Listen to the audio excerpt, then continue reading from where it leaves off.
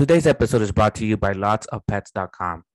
Lots of Pets is a retail and online pet supply store that stocks on the best and highest quality pet products for dogs, cats, reptiles, birds, and small companion pets.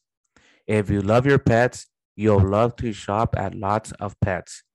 Listeners of this podcast enjoy an exclusive 30% off your entire purchase when you use promo code PETESPOD. Lots of pets. Love unconditionally.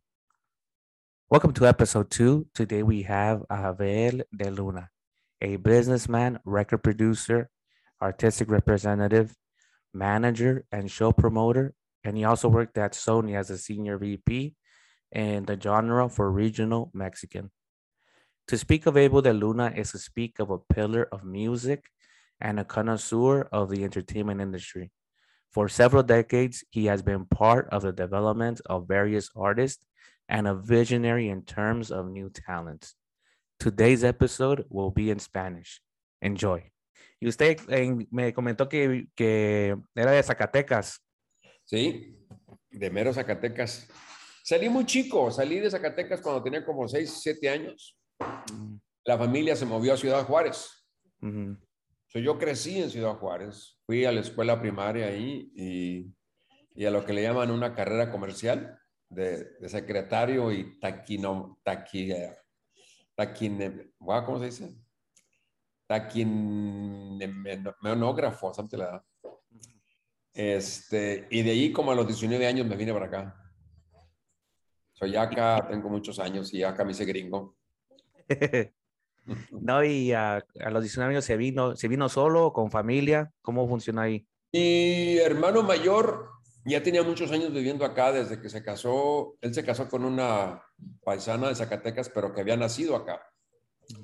Se vino a trabajar y luego mi papá venía y luego otro hermano también ya está, y una hermana, o sea, ellos ya habían arreglado la residencia. Yo era el único que estaba con mi mamá bueno, nos movimos a Ciudad Juárez, yo estaba en Ciudad Juárez con mi mamá y una hermana, 2 hermanas y un hermano.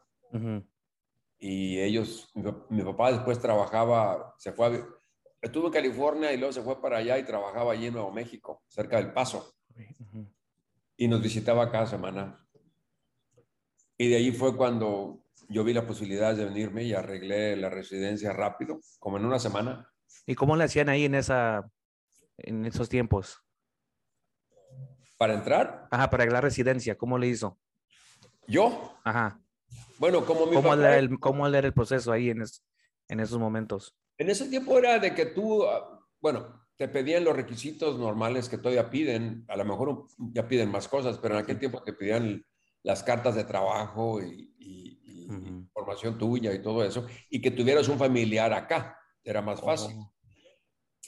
Pero te tardabas, después de que hacías la aplicación, en ese tiempo te tardabas un promedio de 1 año a 2 años para que te hablaran y te dieran la cita. Pero yo cuando salí de la escuela, agarré trabajo en lo que le llaman en México el campestre, donde van todos los ricos a jugar golf y a jugar tenis y alberca y todos los deportes y sus fiestas. Yo era ayudante allí del contador en el campestre Juárez.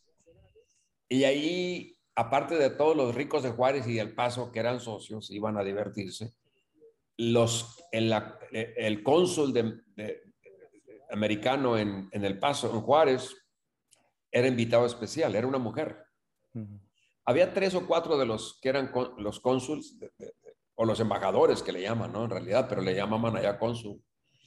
Iban al campestre a divertirse, y como tenían que registrarse en la oficina y yo trabajaba los fines de semana, era extra, y había cosas que, cada vez que había que trabajar algo extra, yo me quedaba a trabajar ahí. Entonces varias veces me pidieron favores o me preguntaban cosas y yo los atendía. Entonces más o menos me conocía la mera jefa de la embajadora que estaba en Ciudad Juárez. Me conocía.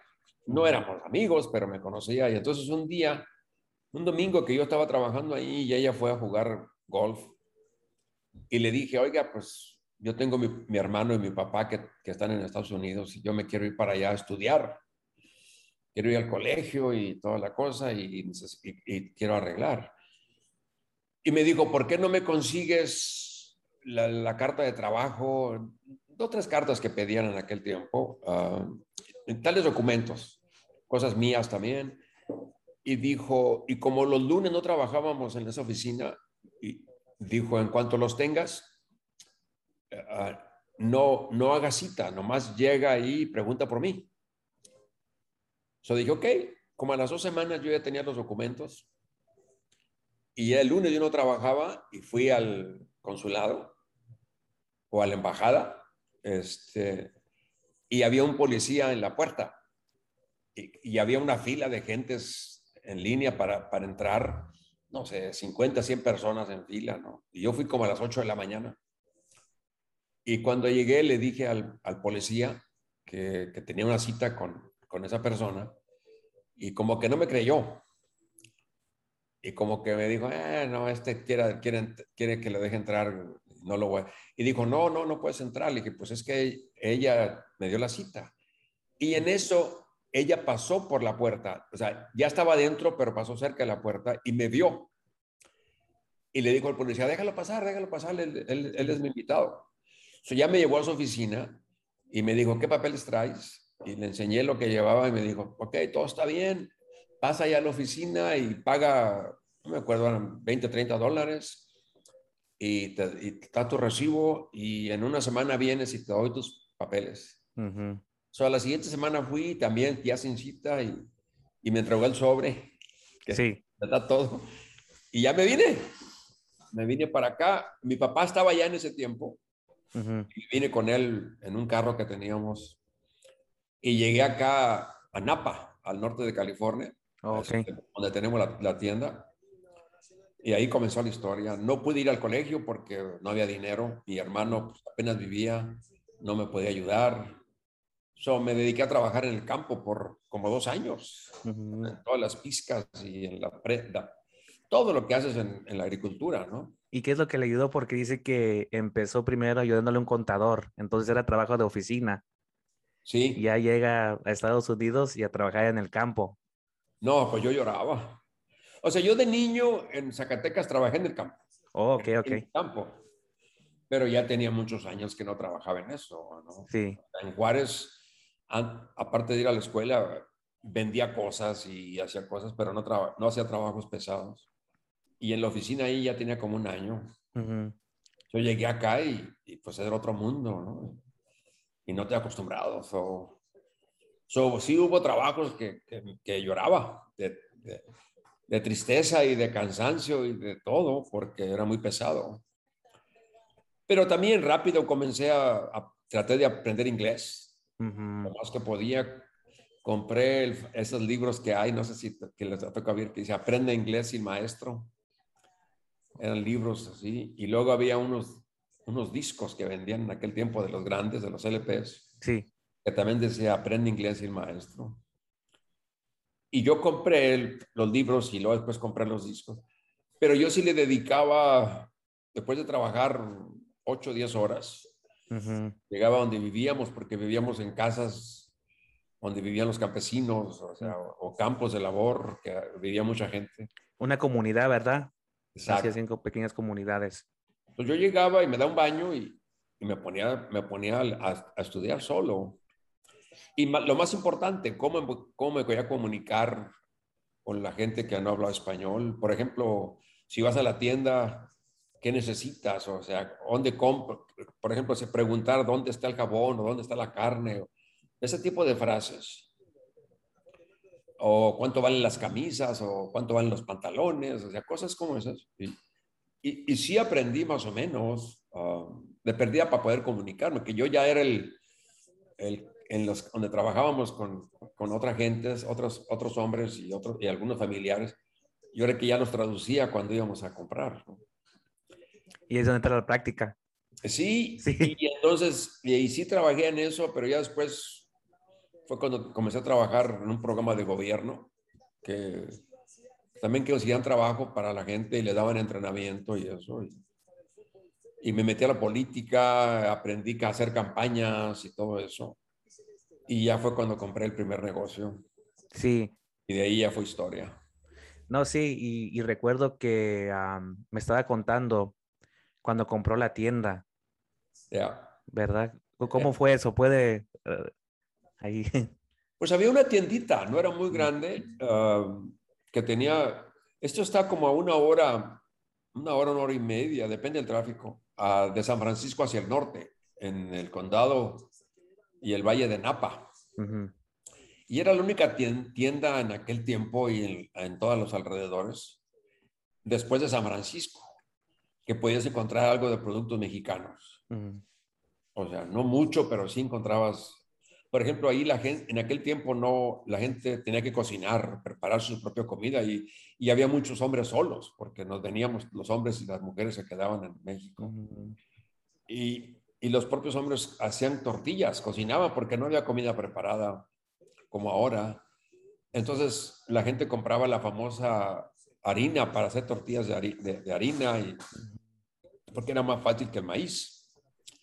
Había una marca muy famosa que se llamaba harina La Piña, ujú. que no sé si todavía exista, pero se vendía mucho porque todos los hombres solos compraban para hacer sus tortillas. La tienda tenía algunas cosas y sobre todo vendía revistas en español. Sí. Y yo visitaba mucho ahí porque compraba las revistas y luego compraba, también llegaba el periódico y compraba el periódico para leer, a ver qué había. Y me hice amigo del dueño y un día platicando con él me dice que ya estaba cansado de trabajar, que se quería vender. Ujú, Él tendría como 50 años o más y se estaba divorciando. Y me dijo, ¿sabes qué? Yo quiero vender, ya no quiero trabajar en esto, que sabes qué. Y yo más o menos en plan de broma le dije, bueno, pues véndemela a mí, ¿no? sí. ¿Cuánto vale? Y me dijo, mira, el inventario y todo lo que tiene, estás hablando como de mínimo 80, $100,000. Ujú, Yo dije, pues no los tengo.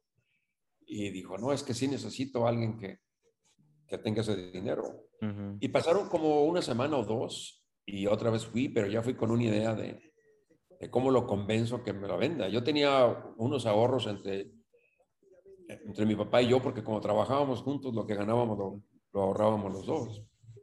Y teníamos como $20,000. sí. Entonces fui a hablar con este señor que se llamaba Rafael, pero en inglés era Ralph. Entonces le dije, oye, pues ayúdame y te doy el down payment y luego te pago a ti en abonos, ¿no?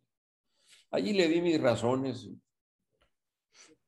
y creo que lo convencí ese día y me dijo, pues déjame pensarlo y vente de 2 días después. Eso es que volví y le dije, entonces que ya está listo el negocio y me dijo, ¿sabes qué? Lo voy a hacer, voy a trabajar contigo y ojalá que no me falle y me pagues bien y que te vaya bien. Y me dijo, pero tienes que trabajar mucho y todo. Le dije, no, yo voy a trabajar.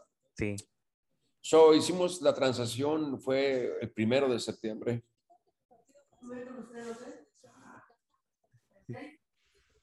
Fue el 1 de septiembre de 1968, Oh, ok.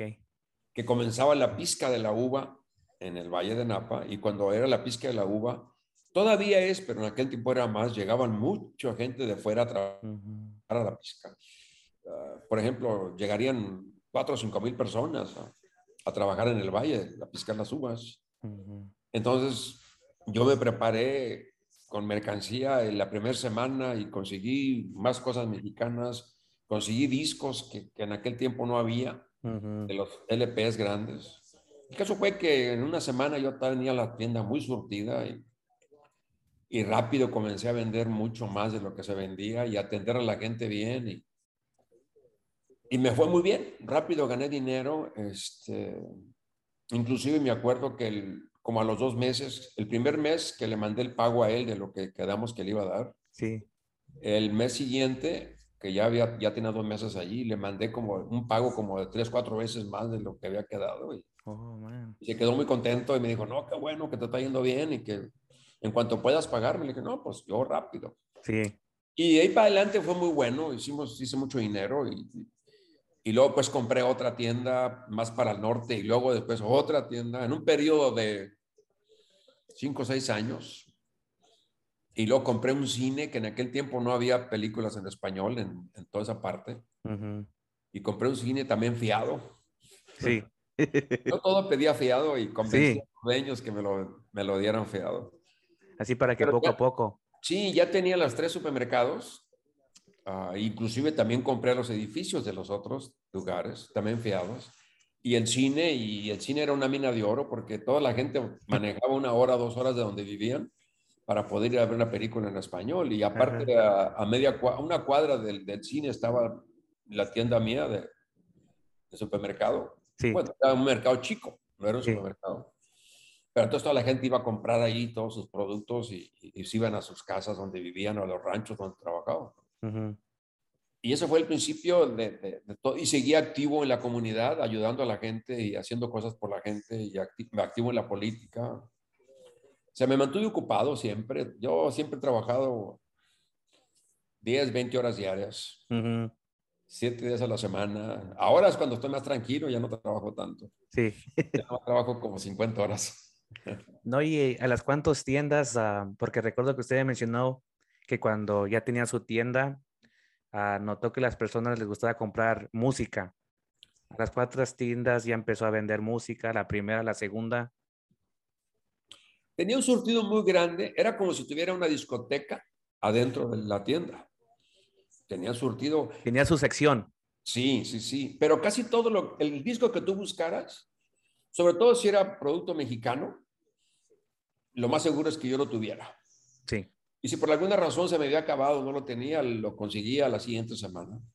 De repente me llegaban clientes que querían música cubana o de otro país y a veces sí batallaba por conseguirlos porque no conocía yo esa música o esos artistas, ¿no? Ujú. Me acuerdo mucho que había un cantante cubano que se llamaba Julio Rodríguez, Mm. uno que se llamaba Bienvenido Granda, Daniel Santos, que eran boleristas de aquel tiempo.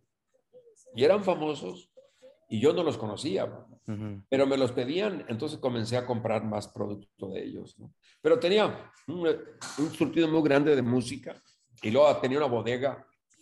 Sí, recuerdo que la compró Yeah. o algo así me No, la comentó. bodega la fui construyendo, o sea, yo fui llenándola por tanto que compraba y luego Sí, ya pues en San José, California, que está como 2 horas de Napa y de Hillsburg, que era donde tenía la segunda tienda y el cine, abrí una tienda grandísima de mayoreo.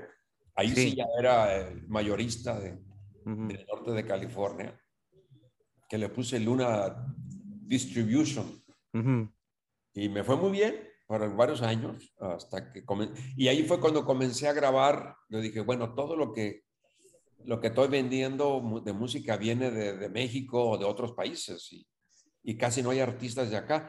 Y ya había una disquera o dos chicas de Texas, Sí. que de repente eran fuertes porque los tejanos que radicaban de allá de Texas venían a California y a Washington y a Oregon y a Idaho y todos esos estados a la pizca de la fruta. Sí. Y se venían por 2, 3 meses y se regresaban allá. Entonces ellos traían la música tejana de aquel Mm. tiempo.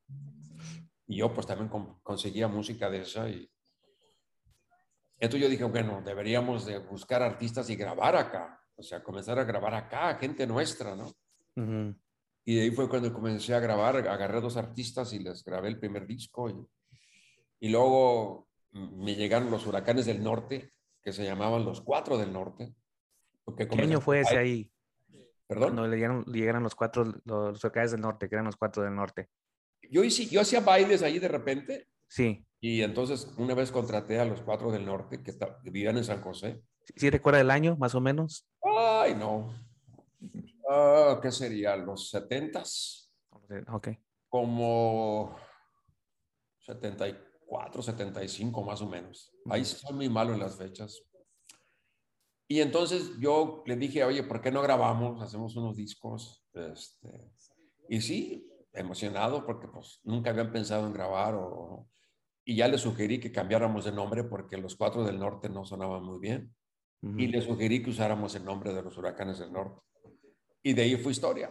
de ahí comenzamos a grabar y a tener éxitos y ya fueron llegando otros artistas y ya después nos llegaron Los Caminantes, que fue un fenómeno en muchas partes de México, Estados Unidos.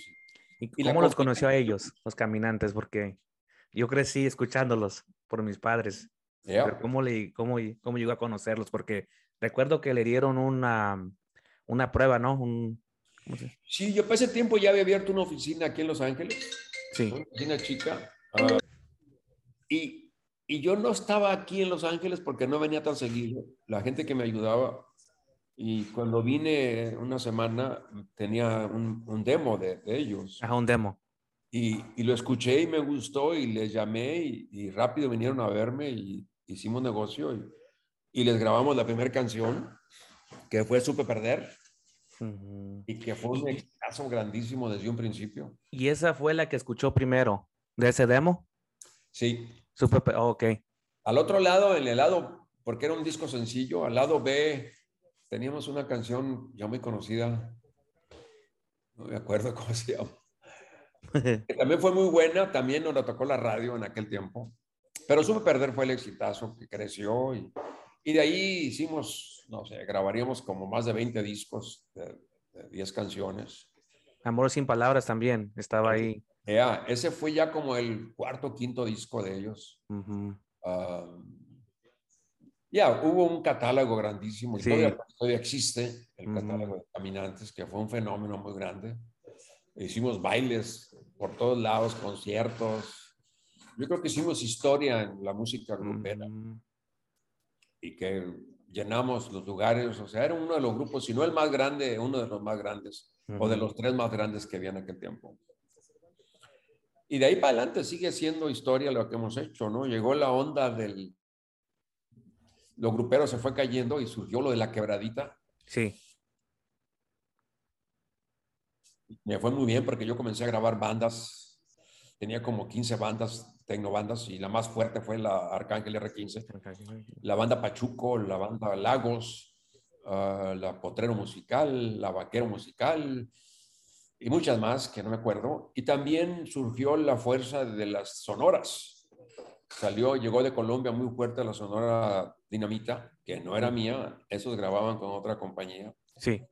Yo organicé y grabé la Sonora Tropicana en Ujú. Colombia y como teníamos un éxito muy fuerte, una canción que se llama Qué Bello, y la Oh, metimos a radio en México, Estados Unidos y fue un exitazo y entonces como a los 3 meses más o menos qué bello.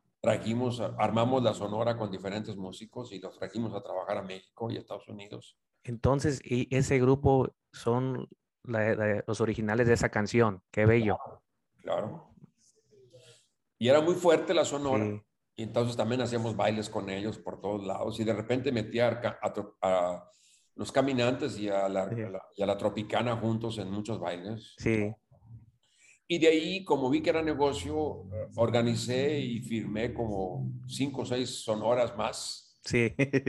Tuve una muy fuerte que comenzó muy fuerte y luego se medio se desbarataron, se llamaba la Sonora Melillará, Ujú. que tuvo 2, 3 éxitos muy fuertes y luego tuve la Sonora Gigante. La mayoría eran cantantes colombianos. Ujú. Y tenía una que era un éxito muy grande, pero fue muy corto el éxito. Se llamaba la Sonora Criolla, que eran de Panamá. Panamá. Tuve como 6 o 7 sonoras. Y luego, como hacía muchos bailes, de repente contrataba a la Sonora Dinamita para los paquetes que yo hacía. Sí. Y conocí muy bien a Don Lucho, que era el dueño y era el cantante de la Dinamita. Y entonces me pidió que le manejara la agenda.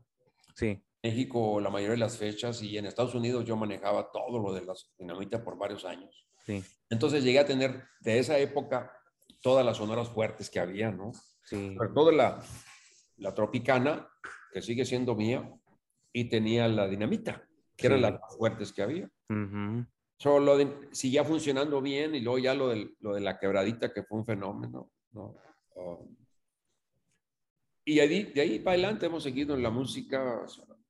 Después vendí parte de mi catálogo a la compañía de Sony cuando las cosas comenzaban a verse un poco difíciles. Ujú. Me pagaron muy bien y me contrataron para que manejara todo lo mexicano. Sí. Estados Unidos y México y me dieron el título de Senior VP Sí. de presidente, no sé cómo es en español, Senior. Y estuve con ellos 4 años, que hice mucha historia en Sony porque las ventas mías eran increíbles y las ganancias de mi división fueron muy grandes. Eso ha sido muy bien. Mi vida, la música ha sido muy buena. He hecho muchas cosas, he tenido muchas satisfacciones y también he hecho dinero, ¿no? ¿Y cómo sí le tocó trabajar con Adán Chalino Sánchez? Yo tenía o tengo estudios de grabación. Sí, Entonces, mucha gente, muchos grupos de los que grababan conmigo, o sea, la mayoría yo tenía 2 estudios sí. muy bien organizados y uno de los mejores estudios de Los Ángeles, Ujú, pero la mayoría de lo que grababa en esos estudios eran artistas míos. ujú. De vez en cuando los rentaba para otra gente, pero no había mucho tiempo libre, o no los rentábamos tanto. Pero un día estaba grabando un grupo norteño que se llamaban Los Matadores del Norte. Y el estudio, yo tenía un edificio de 2 pisos, las oficinas estaban en el segundo piso y los estudios en el primer piso. Ujú.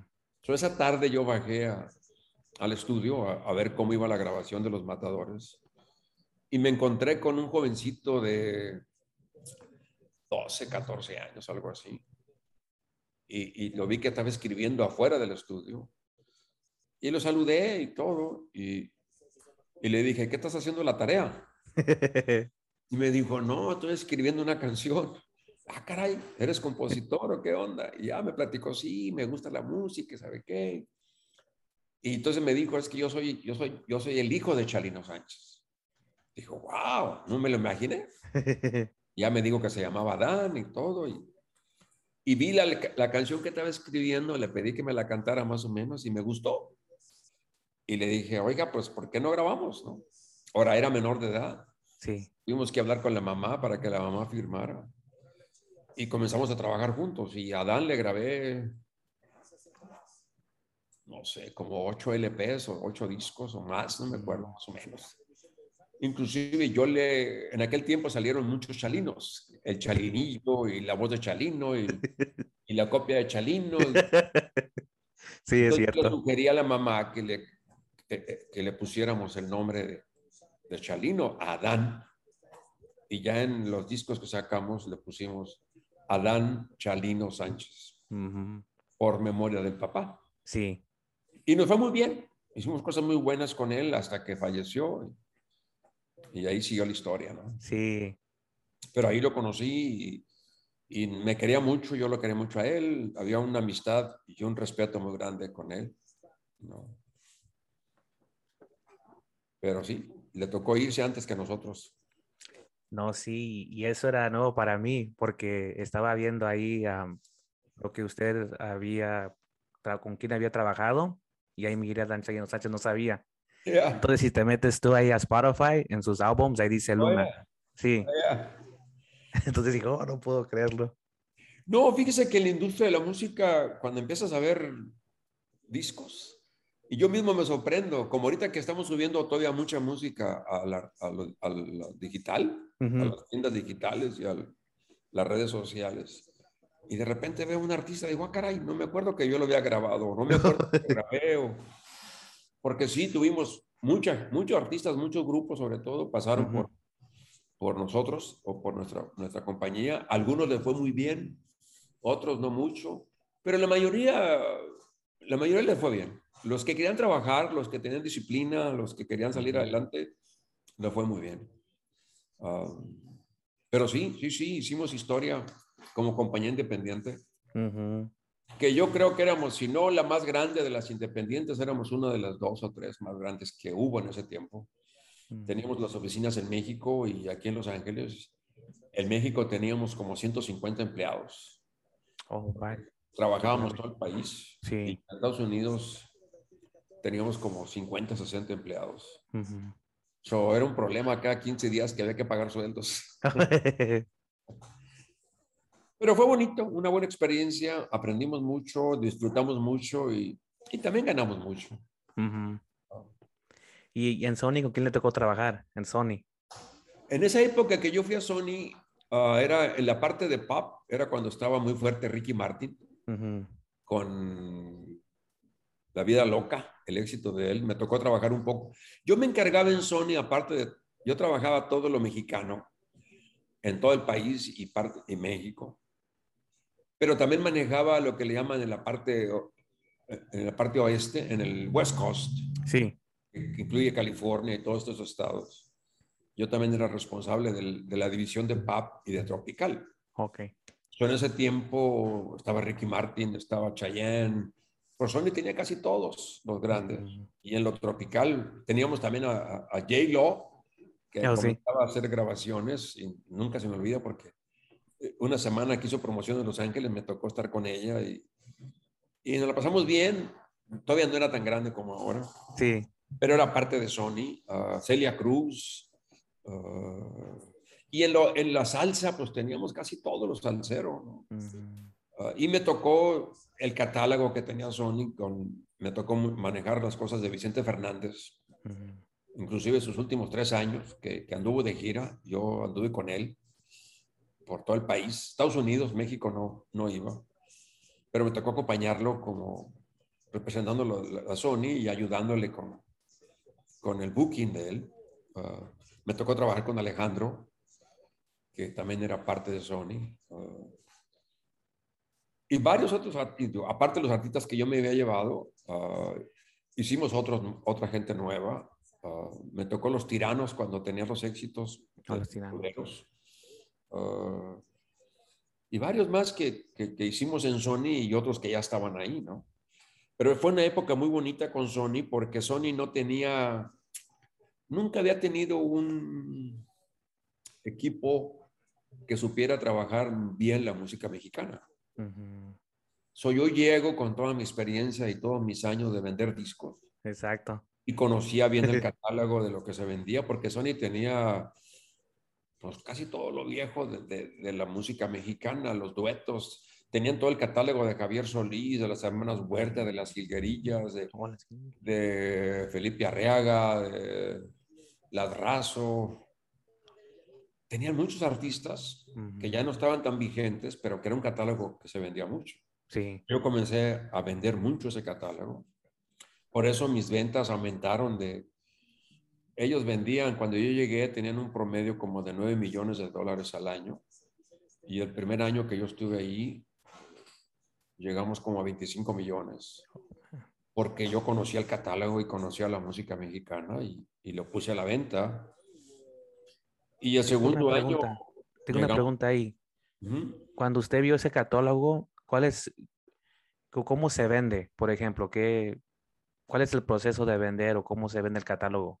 Bueno, en aquel tiempo era cuando ya vendíamos, creo que ya había cassettes, el Sí. cassette, y luego surgió el CD. En aquel tiempo le vendíamos, había muchos distribuidores en todo el país y algunas tiendas, discotecas que le llamábamos, Sí. que vendían discos, que le vendíamos a ellos, pero la mayoría le vendíamos a los mayoristas. Y fue cuando la gente de los Walmarts crecieron mucho y le vendíamos a la gente de Walmarts. Sí. Había una compañía mexicana que se llamaba Discos Fiesta o algo así, que tenía como 30, 40 tiendas en todo el país. Ujú. Había varias cadenas así como la Walmart y estaban ¿cómo se llamaba? Otra compañía muy grande. Casi que comenzamos a surtir. Entonces yo lo que hacía fue cuando también salió Lupillo Rivera, cuando Ujú. sacamos a Lupillo, que fue un fenómeno con el despreciado. Ujú. Yo hablaba, por ejemplo, con el comprador de las tiendas Walmart, ¿no? Me acuerdo con lo de Lupillo, que le ofrecí el tema que ya estaba muy fuerte en radio y me iba a comprar creo que 50,000 copias o algo así.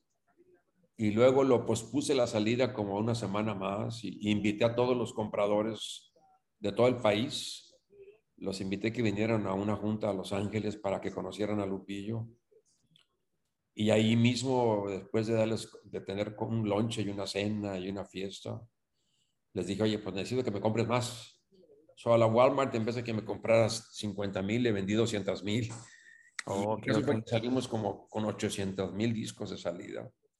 Lo mismo hice con un disco de Vicente Fernández que decían que no era tan vendedor, que Vicente vendía 100,000 copias y era todo. Sí. Y yo saqué un disco nuevo de él y, y el presidente de ventas o vicepresidente de ventas de Sony era un americano y era buena gente y trabajaba muy a gusto, pero no conocía la música como yo. Exacto. Entonces yo le dije, ¿sabes qué? De Vicente yo quiero que salgamos mínimo con 500,000. Ujú. En una junta de todos los ejecutivos dijo, no, Vicente nomás vende 100. So, vamos a salir como con 60,000. Y yo enfrente de todos los ejecutivos yo le dije, no, Vicente sale con 500,000. Y me dijo, ok, Abel, pues tú véndelos. Y yo dije, ok, yo los vendo. So, yo me comuniqué con todos los compradores y les ofrecí, los presioné que nos compraran más. Y salimos con como 600,000 copias de salida de Vicente y se vendieron luego y al mes, o sea, en un promedio de, no me acuerdo, 4 o 5 meses habíamos vendido casi 1,000,000 de copias. Pero era como se trabajaba antes, ¿no? O sea, Sí. los CDs y los acomodábamos en todas las tiendas Ajá. y muchos distribuidores que le vendían a los que venden en los flea markets y en las tiendas chicas y todo eso. Sí, sí. Pero fue bonito. Con Sony aprendí mucho y traté de irme, cuando decidí irme con ellos también era porque quería aprender cómo se maneja y cómo trabaja una compañía transnacional. Sí. Porque yo siempre aprendí a trabajar solo, nunca tuve la experiencia ni la educación de cómo manejar una transnacional o una compañía grande. Y también por eso me emocioné de trabajar con ellos Sí. y aprendí mucho de cómo trabajan las compañías transnacionales. Y me fue muy bien. O sea, hice historia ahí en las ventas y en lo que Exacto. daba la división y aprendí yo mucho, ¿no? Y también ahí vi que la cosa iba cada día menos, las ventas se iban a venir abajo, la piratería estaba muy fuerte Ujú. en la calle, que se compraban los discos baratos y no combatíamos, pero no con tantas ganas. Sí. Y surgió aquella compañía, ¿cómo se llamaba? Napster, creo Ya era, Napster. que comenzó a dar música gratis en el internet, Sí, como en el 2002, 3, ¿verdad? por 4. ahí, en Ujú. 2002. ¿Ya? Y yo dije, esto viene para abajo. Fue cuando dije, ok, me querían que me quedara otro contrato más y tenía también ofertas de otras disqueras. Sí. Y yo dije, no me gusta ser empleado, no me gusta depender de alguien más, porque de repente me trataban bien y de repente había unos que me trataban mal Mm, y no lo disfrutaba tanto y yo tenía que regresar a mis negocios porque sí estaban un poco abandonados. sí. Y entonces decidí volver a ser independiente y a seguir con la marca grabando cosas. Fue cuando salió Adán, Ok. el Entonces después cuarto de de Sony salió Adán. Sony. Ok, ok. Y salieron otros artistas que ahorita no me acuerdo, pero volvimos a trabajar solos, ¿no? Y desde entonces he seguido y he hecho otros negocios, ¿no? Sí. Pero, pero eso fue parte de la historia de la música. No, sí, no, Sigo porque. grabando, precisamente ahorita estamos grabando cosas nuevas. Ujú. Tengo ahí 2, 3 proyectos nuevos que me gustan mucho, que estamos en el estudio produciéndolos. Estoy buscando temas y espero volver a ser un éxito grande. No sé con Sí, quién todavía, pero uno de ellos tiene que brincar sí, sí. y volver a coronarme como un disquero grande Sí. ah, y morirme feliz que volví a hacer otros éxitos. Ajá. ¿Y ahorita cómo le hace usted para buscar sus éxitos? ¿Por YouTube o...? Porque sé que en YouTube hay diferentes canales, ¿verdad? Donde se encargan de subir música de diferentes grupos. La gente sube toda la música a YouTube. Sí. Yo viajo mucho y escucho a todo el mundo y de repente me mandan cosas, artistas nuevos o compositores y siempre estoy escuchando música. Soy muy exigente. ah, para firmar de un artista tiene que tener algo bueno, Ujú. una voz rara o que sea un gran compositor. Tiene que tener algo que yo vea que sí puedo desarrollarlo, ¿no? Sí. Y, y en los compositores también le pido que escriban algo muy diferente, que no sea lo Sí. mismo del montón. Eso sí batallo Imagínese, para supe conseguir gente, perder. Imagínese, pero supe perder. claro, Amor sin palabras. Qué sí, sí, bello. Temas muy buenísimos. Son temas Arcángel, que se van a quedar ahí. sí, sí, sí. Sí, Arcángel tiene el Arca- onceavo mandamiento, Sí, pago al contado. Bueno, voy a pintar mi raya, que es un fenómeno y una letra increíble. O sea, siempre he buscado temas nuevos, cosas sí, diferentes. Al compositor le exijo que, pues, que se ponga a trabajar más, que no nomás haga letras así rapidito, ¿no? sí, sí. Yeah. Pero Pero eso, ahí eso le le entra la digo. exigencia. Y sobre Porque todo ya, que estoy feliz, mis hijos ya crecieron, están educados, sí, mi familia vive bien, tengo una casita bonita, me la llevo bien, sí, ¿no? sí. Estoy muy sano sobre todo, no estoy enfermo de nada y eso es muy bueno. No, sí, eso es muy bueno. Sí, gracias a Dios. Gracias a Dios. Y, ¿qué le iba a decir? ¿Y tiene redes sociales ahorita usted? ¿Tiene redes sociales o...? Yo manejo las redes sociales como Abel de Luna, casi en Sí. todas.